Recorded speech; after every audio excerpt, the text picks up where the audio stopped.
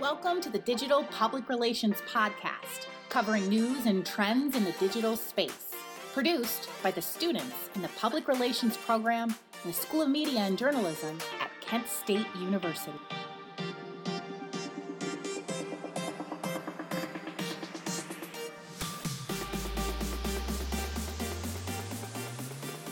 Hey everybody, welcome back to the Digital PR Podcast. My name is Morgan. I'm Natalia. And this is our podcast called Behind College Life, where we're talking about different Reddit stories to get behind the juicy world of college life.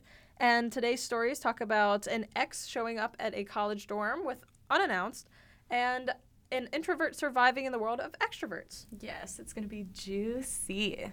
So to begin our story time, I am a huge fan of Am I the A-hole? I can't say the word. So this story is Am I the A-hole for not letting my boyfriend who showed up to my college as a surprise? I am a college student, and in high school, I dated John. I tried to break up with him over Christmas break this year, but he said he wouldn't let me. That we had a future together and that I'd recognize my mistake in a few weeks. I told him that I'd realize I am lesbian and was sure. He just wouldn't accept it and said that we would talk again in a few weeks. Afterwards, I had gotten texts every few days from John telling me he loved me forever.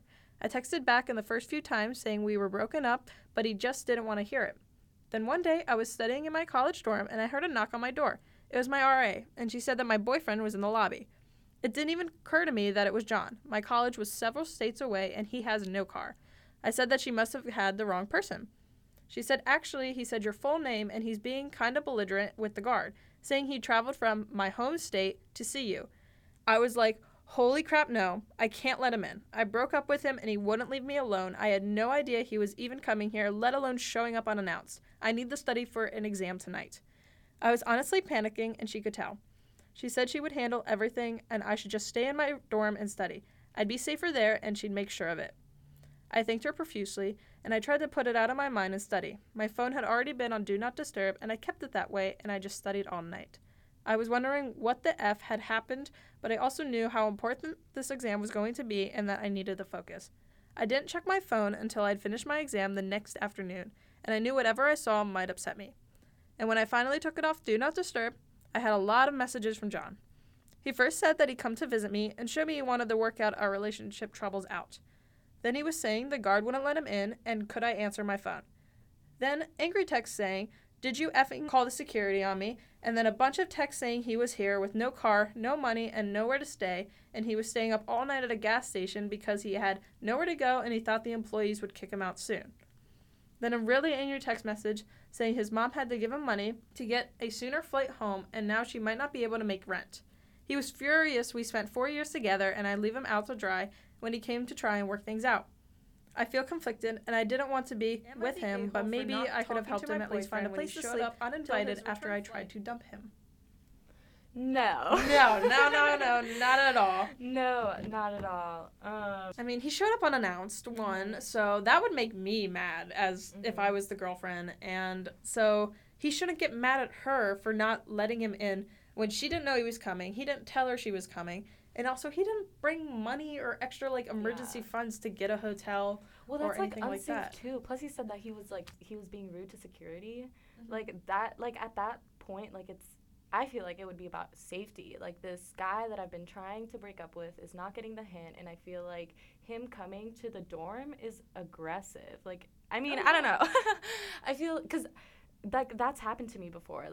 I had, someone that I was wanting to be with, and they showed up unannounced, and it just felt like they were putting a lot of pressure on me by showing up like that, and I had to hear them out. But you don't have to. It's your space, and if you say no, it's no.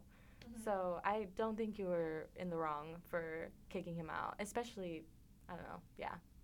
Also, I don't know what age they are. I'm assuming a college freshman since they said they dated in high school. Yes. If it's a college freshman relationship, in a high school relationship, most high school relationships end, and that guy has to realize it. You're not going to find your princess or Prince Charming in high school. Yeah. And if you do, congratulations.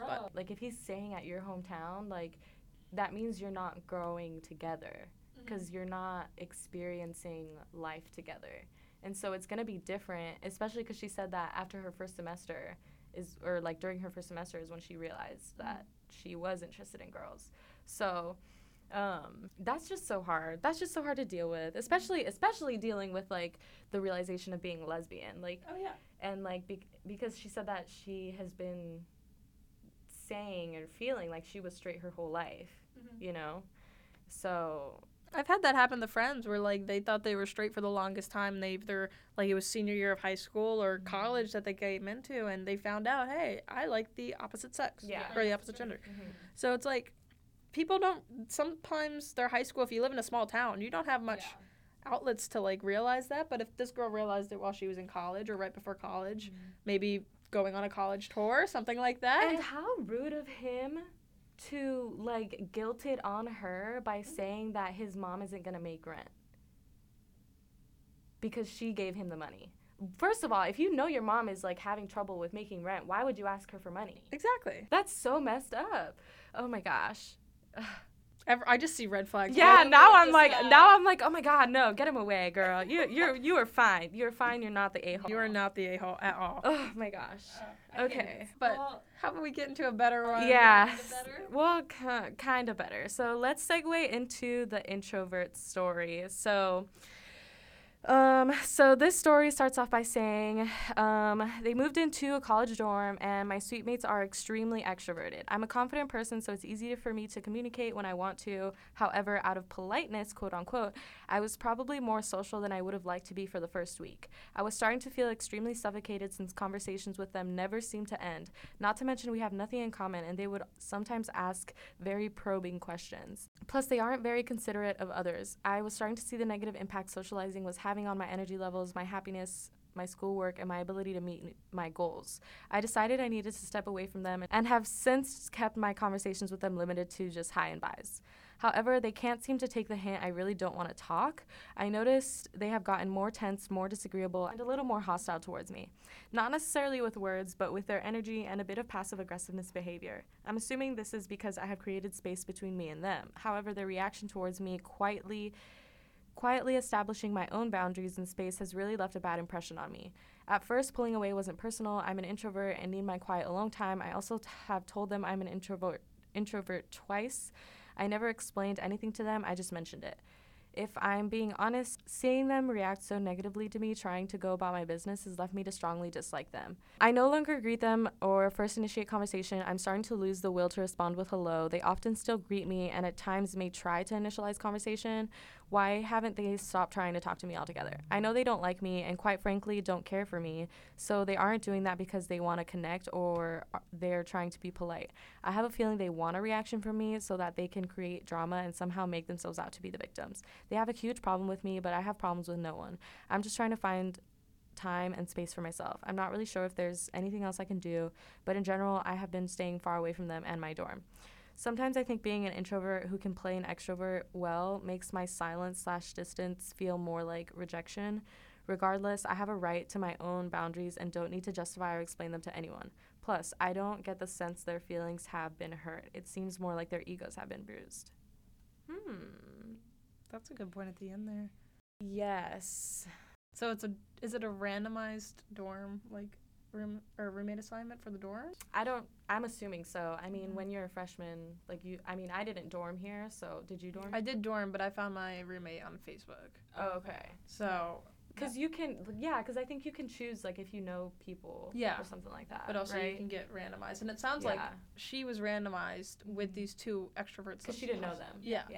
So I completely agree because I think that I am definitely an introverted person, like, in terms of, like, my goals, but I'm very social when I want to be.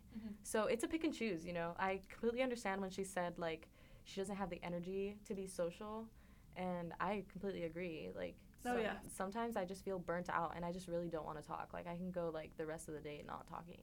Oh, yeah. Like, honestly, probably after recording this, I probably won't really care to talk. Like, if I'm tired, I don't talk to anybody. Yeah. And everybody thinks I'm mad, but no, it's just, I'm tired. Yeah.